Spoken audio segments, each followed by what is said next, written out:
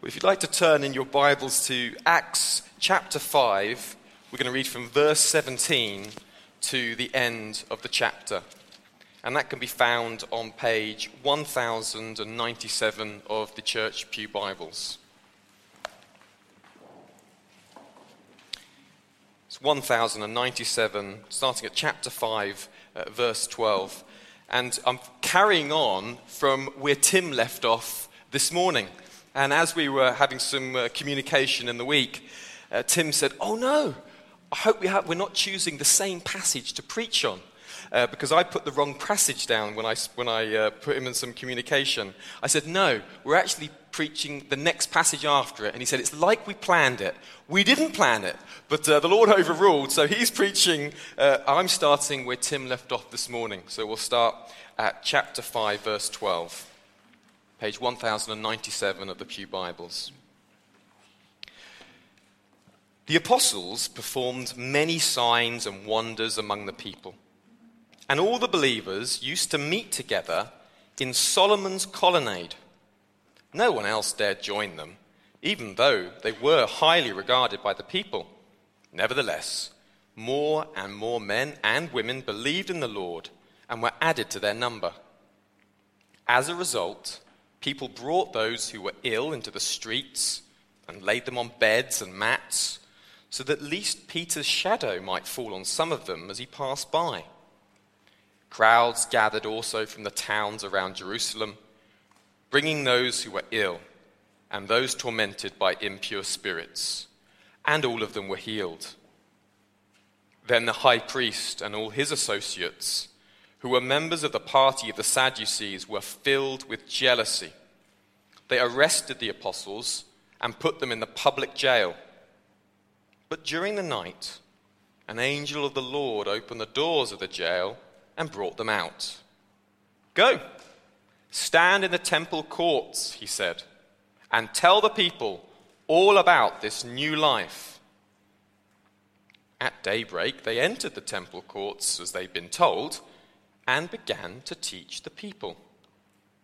When the high priests and his associates arrived, they called together the Sanhedrin, the full assembly of the elders of Israel, and sent to the jail for the apostles.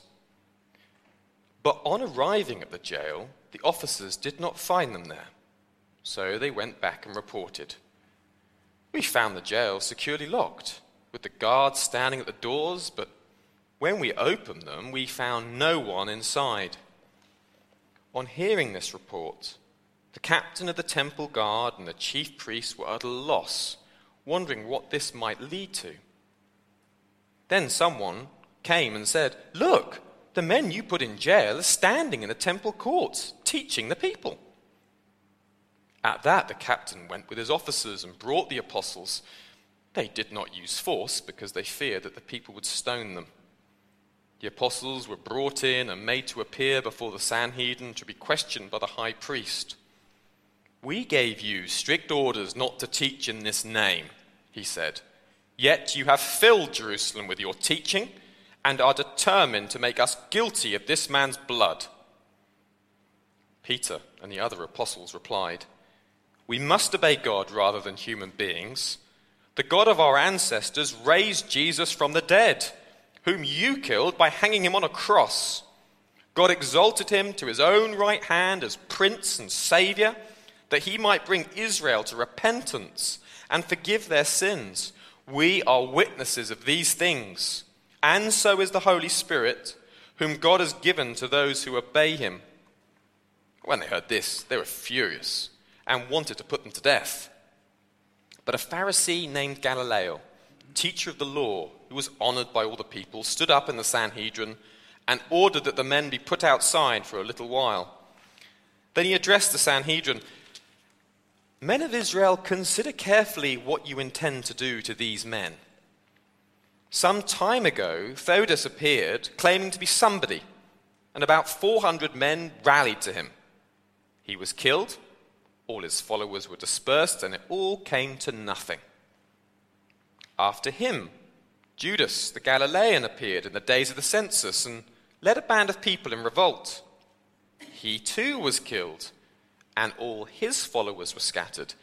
Therefore, in the present case, I advise you, leave these men alone. Let them go. For if their purpose or activity is of human origin, it will fail. But if it is from God, you will not be able to stop these men. You will only find yourselves fighting against God. His speech persuaded them. They called the apostles in and had them flogged. Then they ordered them not to speak in the name of Jesus and let them go. The apostles left the Sanhedrin rejoicing because they had been counted worthy of suffering disgrace for the name. Day after day, in the temple courts and from house to house, they never stopped teaching and proclaiming the good news that Jesus is the Messiah. I'm going to pray for us as we look at this passage together. I'm going to be learning two tips, two lessons, as it were, that God teaches us about how he grows his church. Let's pray together now. Dear Father, we thank you for your holy word. We thank you that you teach us, that you instruct us, and you guide us through it. Father, I pray that you would help me to explain your word clearly this evening. I also pray that you help us to hear what your Spirit is saying to us in our hearts. We commit this message to you, Lord, and ask that you would do your work through it. In Jesus' name, amen. Well, you either love it or hate it. Which one are you, a lover or hater of Marmite? I love Marmite. I even had some this afternoon. People have strong reactions to it, though, I understand. And in fact, Marmite apparently did some research in isolating a gene which they reckoned made you predisposed to liking Marmite. You can even buy a kit. See, this is the kit, and you can send your DNA into Marmite, and they'll let you know whether your DNA apparently predisposes you to liking Marmite or not.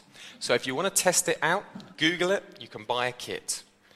Well, working with the Lord sometimes means you will become a bit like Marmite. People have strong reactions to the gospel, and sometimes people have a Marmite reaction to the gospel. And they can have a Marmite reaction to you. They can love you, or they can hate you. You know, you will see over the course of your life, if you're just starting out on your Christian walk, that you'll see people who go from one reaction, and you'll see people who have another reaction. I remember when I first became a Christian, my life took a direction that my father didn't like. And when my life took a direction my father didn't like, he said, "Right, son," he says, "the Lord will have to provide for you from now on." And sadly, my father, he hated the gospel. But after about 8 years of me having become a Christian, he said to me, he said, "I still love you, son, even though you're a Protestant." Now you have to remember, my father was Irish. So in my father's eyes, he says, you're either a Protestant or a Catholic, you're either left-footed or you're right-footed. He didn't see it any more simply than that. He didn't, if I ever tried to speak to him about Jesus and the Bible, he said, I don't see any of that at all. You're either left-footed or you're right-footed. And I remember the day he said to me, I did smile, "I still love you, son. Pause, even though you're a Protestant." It made me smile. But it wasn't just my beliefs that upset my dad. It was also my lifestyle change. I only really saw my father when I was about 18 plus, because he lived about 2.5 hours away from me in London, and I lived near the New Forest in the Southampton. So when I was 18, I could drive. So I'd go and see my dad. And my dad had two pursuits in life: working and drinking. They were his two biggest pursuits. And sometimes he combined the two. And as a dentist, that could be quite scary. Okay? And sometimes he would be treating patients at 2 or 3 a.m. in the middle of the night, and he'd have some nice red wine stains going down either side of his mouth. He was a great guy. Lots of people loved him, and he had a fantastic work ethic, as I said, but sometimes his working and his drinking did overlap. And he was enthusiastic for both pursuits. So one time, after I became a Christian, he'd said to me, "Son, shall I get you a beer from the local off-license called Bottoms Up?" Do we still have Bottoms Up off-licenses these days? Does anyone know? I haven't seen them around. Well, in South London, there's Bottoms Up. And my dad was a frequent flyer at Bottoms Up.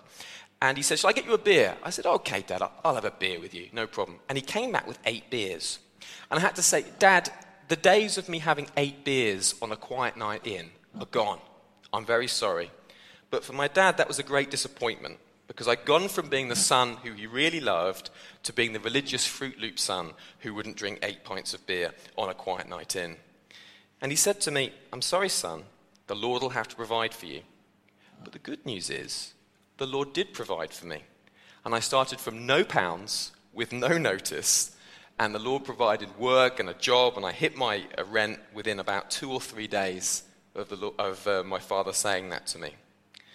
So becoming a Christian and living out your Christian life can mean sometimes that you'll become a bit like Marmite. And it's only fair that I tell you that. But you also need to see that that is entirely normal. If you don't see it's normal, when a bad reaction happens, you'll be taken by surprise and you might have your faith damaged. And equally, when a good reaction happens, you might become carried away on an equally damaging wave of optimism. You see, the reaction to the gospel that the apostles received in our passage today was a Marmite reaction. Did you see it? Some people loved it. Some people hated it. More and more people were believing. The religious leaders were jealous. And we're going to look at those 2 different reactions which the Lord has put very helpfully side by side in this passage for us. We're going to look at verse 12 to 16, and that's going to be the positive reaction to the gospel. And then we're going to look at verse 17 to the end of the chapter, and that is going to be the more challenging reaction to the gospel. It's like Marmite. It's love and it's hate. So let's look at verse 12 to 16. And the first point I'd like to make from these passages is, some people will love the gospel, so share it freely. Look with me where the apostles are. Verse 12 and 13.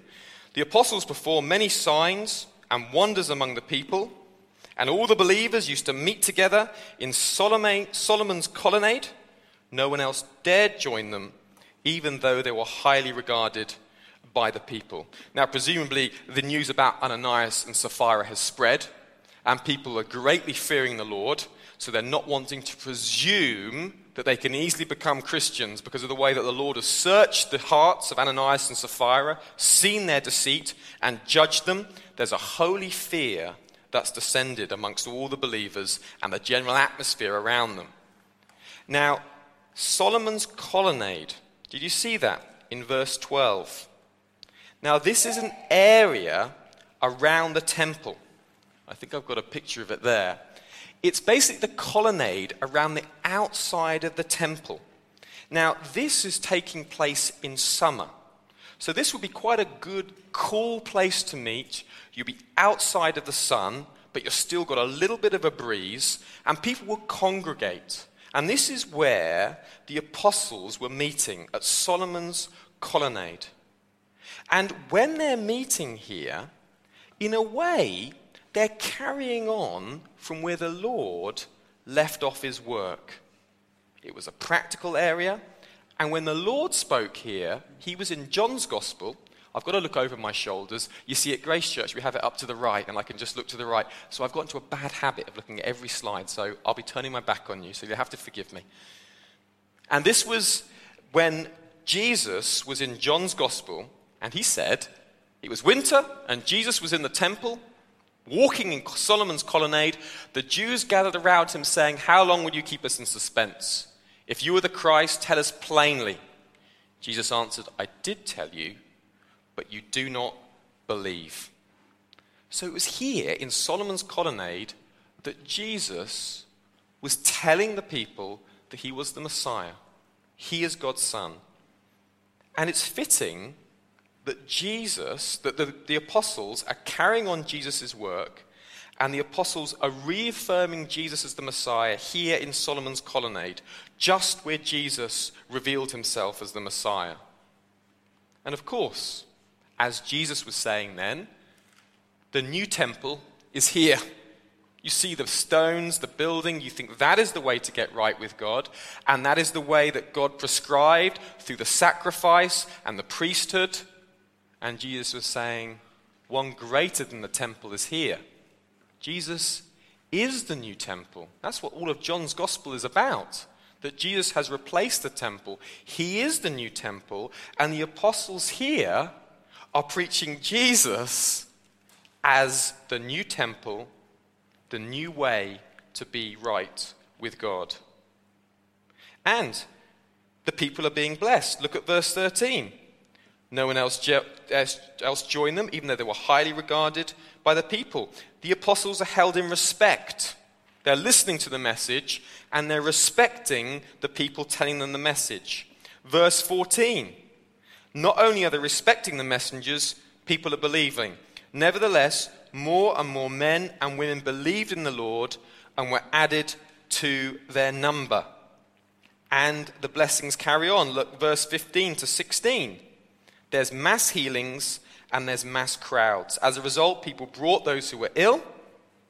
Verse 16, crowds gathered, bringing those who were ill and those tormented by impure spirits, and all of them were healed. God was authenticating his message through the miraculous healings. People were believing. The church was growing. It was the equivalent of something going viral. And that's the way sometimes the gospel goes.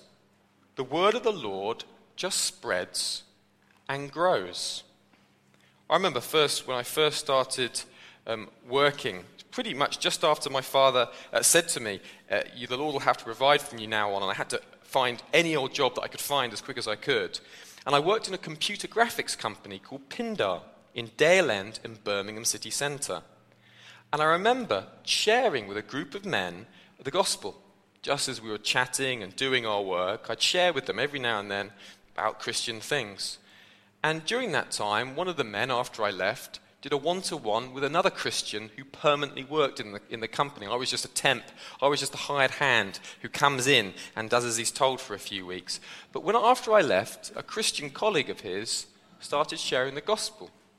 And he said he's doing really well. He's been coming along to our cell groups, which is their equivalent of our home groups, and he's really interested. You know, sometimes there's people who are just waiting to hear the gospel. You know, in Acts 13, verse 48, it says, when the Gentiles heard this, they were glad and honored the word of the Lord, and all who were appointed for eternal life believed. See, all who were appointed for eternal life believed. The Lord has set up his universe that sometimes when we share the gospel with someone, that person will just believe. They've been waiting for that message to come. And when they hear the message, they don't object, they don't scoff, they don't mock, they listen with respect, and they believed. And sometimes that will happen as we share the message of the gospel. The people here in Acts, they're accepting the message, aren't they? You can see verse 14. Nevertheless, more and more men and women believed in the Lord and were added to their number. God is growing his church. And what are they believing? They're believing the word of the Lord. They're having the gospel message explained to them. They are then believing that message, and they are becoming believers. Sometimes we'll share the gospel, people will believe, and a new harvest will be brought in. Remember, this is happening at the time of Pentecost, the time of the Jewish harvest. And now it's not a harvest of farm products, it's a harvest of souls and of people. I remember I was sharing the gospel with a Christianity Explored course that we run at Grace Community Church. And a couple of ladies decided they would like to do it on the back of an evangelistic meeting. And as I was sharing the gospel with this one particular lady, after about sort of week 3 or week 4, she just said, "Wow, this is amazing." She says, "Why haven't I heard this before? This is great." She instantly believed. And I saw her this morning, and she just said she's starting to serve at our play and stay group. And she looks for ways to bring her children to church. She literally just believed. And it's a wonderful thing when someone trusts the gospel, because it brings a complete transformation to a life. We saw some of these transformations here. The way the Lord authenticated his message through the miraculous healings. Those who were ill, those who were tormented by impure spirits, they were just healed. So how can we know who will believe? We can't. I can't stress this point enough. I have learnt through thousands of hours of speaking to individuals, I've learnt to deeply distrust my own judgment in this. I have spent thousands of hours. I'm not blowing my own trumpet. I'm not bragging. I'm just trying to make a point. And that is, you can't tell just by looking at someone whether they will be positive or negative to the gospel. You literally can't tell. I've spoken to people who, they've got 666 tattooed on their skinhead, and their arms are about as big as my torso. And they're literally shaking as you're talking to them about the gospel. You can see little old grannies who you think wouldn't hurt a fly, and sometimes the most vitriolic comments can come from them. You wouldn't believe it. You just can't tell by looking at someone whether they'll believe the gospel. But I bet I know a secret. If you've been a Christian for a while, I bet I know a secret. And I bet you do what I do. You see someone, you think, I wonder if they'd be interested in the gospel or not. No, he wouldn't be. He drives a BMW X3. No, she wouldn't. She's got lowlights and highlights. There's no way she'd be interested in the gospel. Oh, he won't be interested in the gospel because he's doing X, Y, Z. Am I the only person who does it? Do you look at people ever and think whether they'll be interested in the gospel or not? What about the guy who's come back from his the girl's come back from her hen night. She's gone to Amsterdam. What about the guy who's going on Ibiza for 3 weeks? He's a DJ. He wouldn't be interested in the gospel, would he? Would he? Well, I'll tell you something. You can't tell. You just can't tell by looking. You can't see into a person's heart. You can never see what people are really thinking, what people really believe. And this passage just tells us that when you share the gospel, there will be times when people believe. And the Lord didn't say, and all the people who looked a little bit sheepish believed. And all the people who had hair off their shoulders believed. And all the people who didn't drive BMWs believed. And it doesn't say that, does it? It just says the people. It's just people. It's a wild life, and you just don't know who will believe by looking at them. So that's why we have to keep sharing, because, as it says above me, there are those who are appointed for eternal life. Believers are out there. We just can't tell who will believe.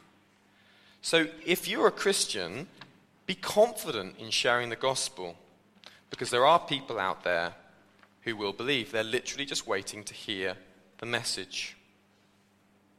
Well, you might be looking at this and saying, what about all these miracles going on here? Should signs and wonders be normal today? Well, it's yes and no, isn't it?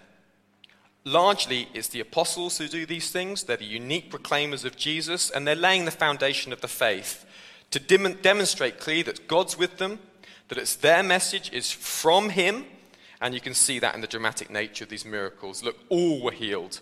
Those oppressed by spirits, those sick, those unable to get off their sick beds. Peter's shadow just falling on them. Long time, serious sickness. This is incredibly dramatic. And God is authenticating his message. It's kind of like a video trailer for heaven, isn't it? He's saying, this is what it's like. We're going to have no sickness, no disease, no suffering. And here's a sneak preview. I'm going to do all these miracles to authenticate the message. There's even better stuff to come. But can God still do miracles today? Yes, of course he can, and he does. And I expect many of us here could tell stories of God's miraculous work in their lives when you're going over 20, 30, and 40 years. But a word of caution, because it doesn't always guarantee people believing. I had a friend who I've been sharing the gospel with probably 13, 14 years now, maybe even longer, from when we were friends at university. And my friend had a real problem. For years he wanted to have a child, him and his wife, but he was unable to have a child. And he'd been looking at adopting and was going through the process of trying to work out how he could adopt. And one time we were having a family holiday together. I invited him on holiday with us. He's from China. He was in the UK on business. I said, look, just come down, spend a few days with us on holiday. And so we were relaxing, and we had a chat one evening, and the chat turned really strange.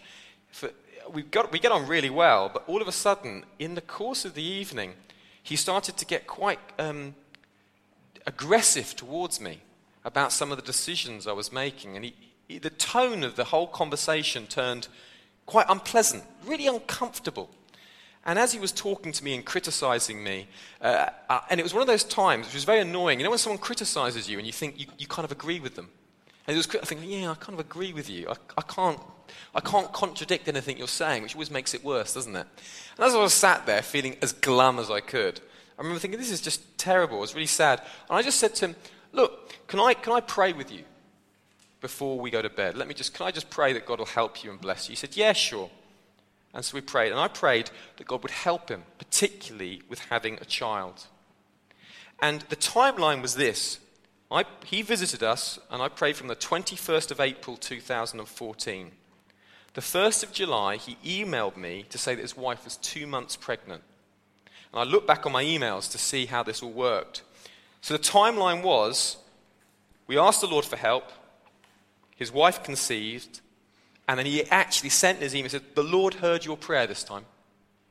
So he even gave the Lord credit for the answered prayer. Did he become a believer? No.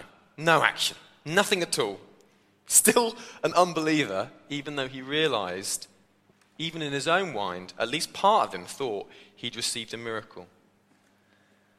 So we should realize that, the primary way that the Lord brings his people to faith is through the preaching of his word, confirmed in people's hearts by the Holy Spirit. We don't need to rely on miracles to confirm God's word. But having said that, never be afraid to ask God for the miraculous. He can always say no, can't he? As my father used to say to me, when he knew I wanted something but didn't ask him, he'd always say, son, if you don't ask, you don't get. So I always think it's a good thing to ask, because you can always be told no. So that's the positive Marmite reaction, haven't we? That's the positive. We've had the loving it. Now let's have the hate reaction. Some people will hate the gospel, but crucially, they can't stop it. Now this is from verse 17 to the end of the passage. So as we've seen, there's been quite a show that's been going on in Solomon's colonnade, but not everyone was applauding, were they? And the group opposed to it, we see in verse 17, the high priest and all his associates. This was not good news for them. This was all going on in the temple, and the temple was their domain. The high priests, the Sadducees, all the associates, they wanted the people to come to them. They wanted the attention. It was religious pride that was manifesting here. It was straightforward jealousy. It says here in verse 17, then the high priest and all his associates, who were members of the party of the Sadducees, were filled with jealousy. So, verse 18, they arrested the disciples. But the problem for them was that the Lord opened the doors. You see, God was not going to allow his message to stop. Verse 19, but during the night, an angel of the Lord opened the doors of the jail and brought them out. Tell them to go back into the temple courts and tell the people all about this new life. Go back in. Share about Jesus. Share about repentance. Share about Christ's death on the cross. Share about the resurrection. Keep on with the message. I'm not going to allow it to be stopped. Verse 21. The next day, we basically have a comedy scene, don't we? So it's a bit like a carry-on temple. At daybreak, they entered the temple courts, as they've been told, and began to teach the people. But look, verse 21 at the start of the new paragraph. When the high priest and his associates arrived, they called together the Sanhedrin, the full assembly of the elders of Israel, and sent to the jail for the apostles. So remember that the Sanhedrin is the highest Jewish court. It's a little bit like our Houses of Parliament, but it would have been for the Jewish people, obviously. It basically had 71 judges when it met in its full complement, and it was the highest authority amongst the Jewish people. It doesn't get any bigger than this. It's a bit like our highest court of appeal in the land. But when the Sanhedrin's assembling, the Lord has told the apostles to go preaching. They then have to go and get them out of the temple. Look at verse 22. But on arriving at the jail, the officers did not find them there. So they went back and reported. Here's the comedy scene, verse 23. We found the jail securely locked, with the guards standing at the doors, but when we opened them, we found no one inside. On hearing this report, the captain of the temple guard and the chief priests were at a loss, wondering what this might lead to. Then someone comes in and says, "Look, the men you put in jail are standing in the temple courts teaching the people." It's quite a clear message, isn't it? The highest court of the land, putting the apostles in jail, and the Lord is literally making a mockery of everything they're trying to do. Everything you're trying to do, all the authority, all the power, all the guards, the Lord's saying, I can just make a way through all of that. It's not concerning me in the slightest. The Sanhedrin then up the ante, don't they? And they decide they want to put all the apostles to death. Look at verse 33. When they heard this, they were furious and wanted to put them to death. Previously in Acts, they've been happy to flog the apostles and send them on their way. But now they want their blood. They're more than just slighted. They're enraged. They've been made to look foolish in front of all the people that they wanted to impress. And now they want to murder the people that have been responsible. However, Gamaliel stands up. You can see him introduced here at verse 34. And he urges restraint. And he rightly identifies at verse 38 to verse 40, he kind of hits the nail on the head, doesn't he? Verse 38, he says, "Therefore, in the present case, I advise you leave these men alone. Let them go, for if their purpose or activity is of human origin, it will fail. But if it is from God, you will not be able to stop these men. You'll only find yourselves fighting against God." God's message is unstoppable. And that's really what the Lord wants us to realize through this passage in Acts. That even if the whole world was to turn against the church, God is not going to allow his message or his gospel to be stopped. God never, ever lets his plans be scuppered. I remember reading a testimony of this Chinese Christian called Brother Yun, the Heavenly Man. And he once wrote in his testimony book about a prison escape. And it was amazing. He was preaching the gospel. He was imprisoned for preaching the gospel. And he was going to be allowed to escape. And in the testimony he writes about going past 3 iron doors, past guards, across an open courtyard and into a yellow taxi. He went in this yellow taxi to a Christian family who'd been told in a dream that Brother Yun would escape, and they'd already prepared a secret hiding place. When the sniffer dogs were on his trail, the Lord brought a dark, heavy rainstorm which hindered the search and the sniffer dogs catching Yun. And Brother Yun said it was the God of Peter who took him through. And it's a fantastic story if you ever get a chance to see it. But really, his experience simply amplifies or reinforces what we see here in Acts. That some people will try to silence the message, but they won't be able to stop it. They will fail. And I think this is encouragement for us as we look at the state of our nation and as we realise that Christianity is still shrinking in the West. And it's at times like these that people drop off. The weaker go when the going gets tough. And I think some people pine for revival. They think, it's revival's what we need.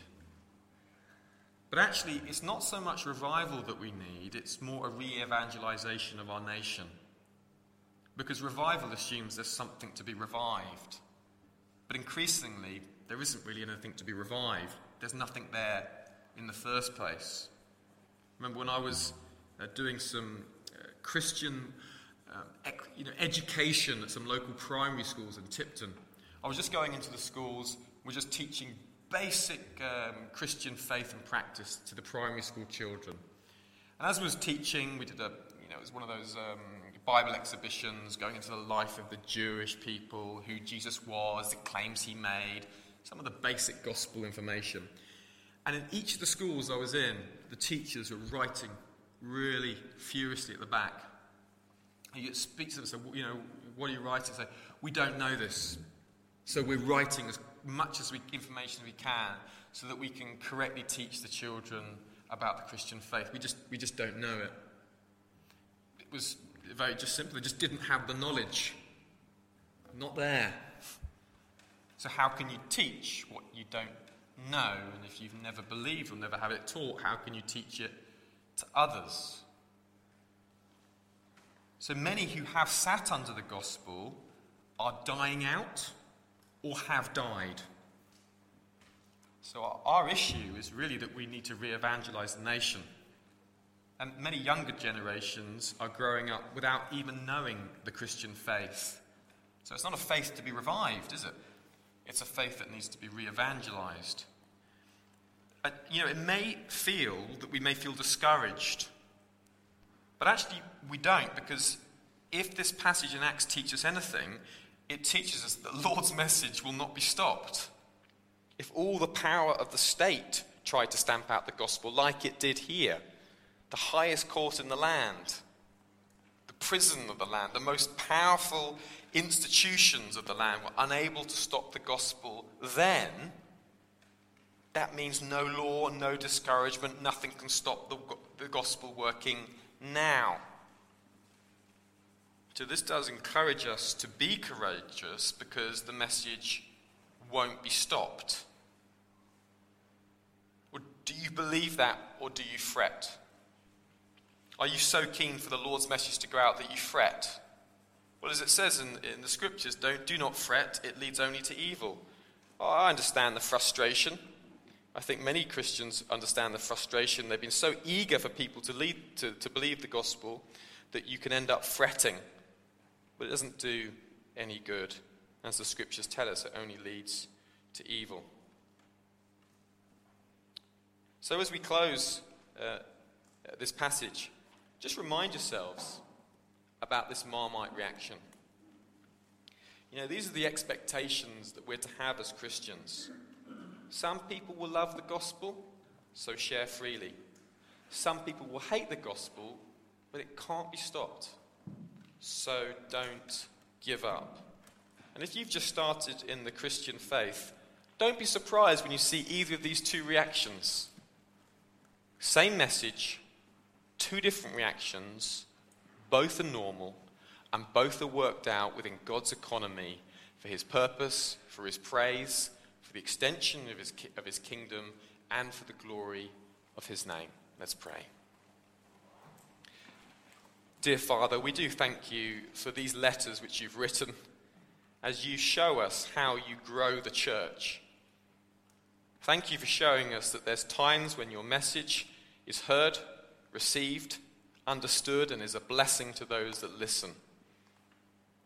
Father, thank you too for showing us that there's times sometimes when you share the message and it's rejected, it's not understood. Father, please give us strength to keep sharing the message of your love when we know these two reactions will be playing out over and over again. Please give us perseverance where we have experienced rejection for sharing the gospel. Lord, please lift our hearts, please lift our spirits, and please give us strength to try again. Lord, where we've seen your message believed and received and understood, Father, we thank you for the growth of your kingdom and the blessing that is not only to your name, but to the wonderful good of those who believe and receive your gospel. Father, we pray in those situations you would again encourage us, help us to realize that that isn't always the case as we look to you, Lord, for the growth of your kingdom and the perseverance of your saints. In Jesus' name, amen.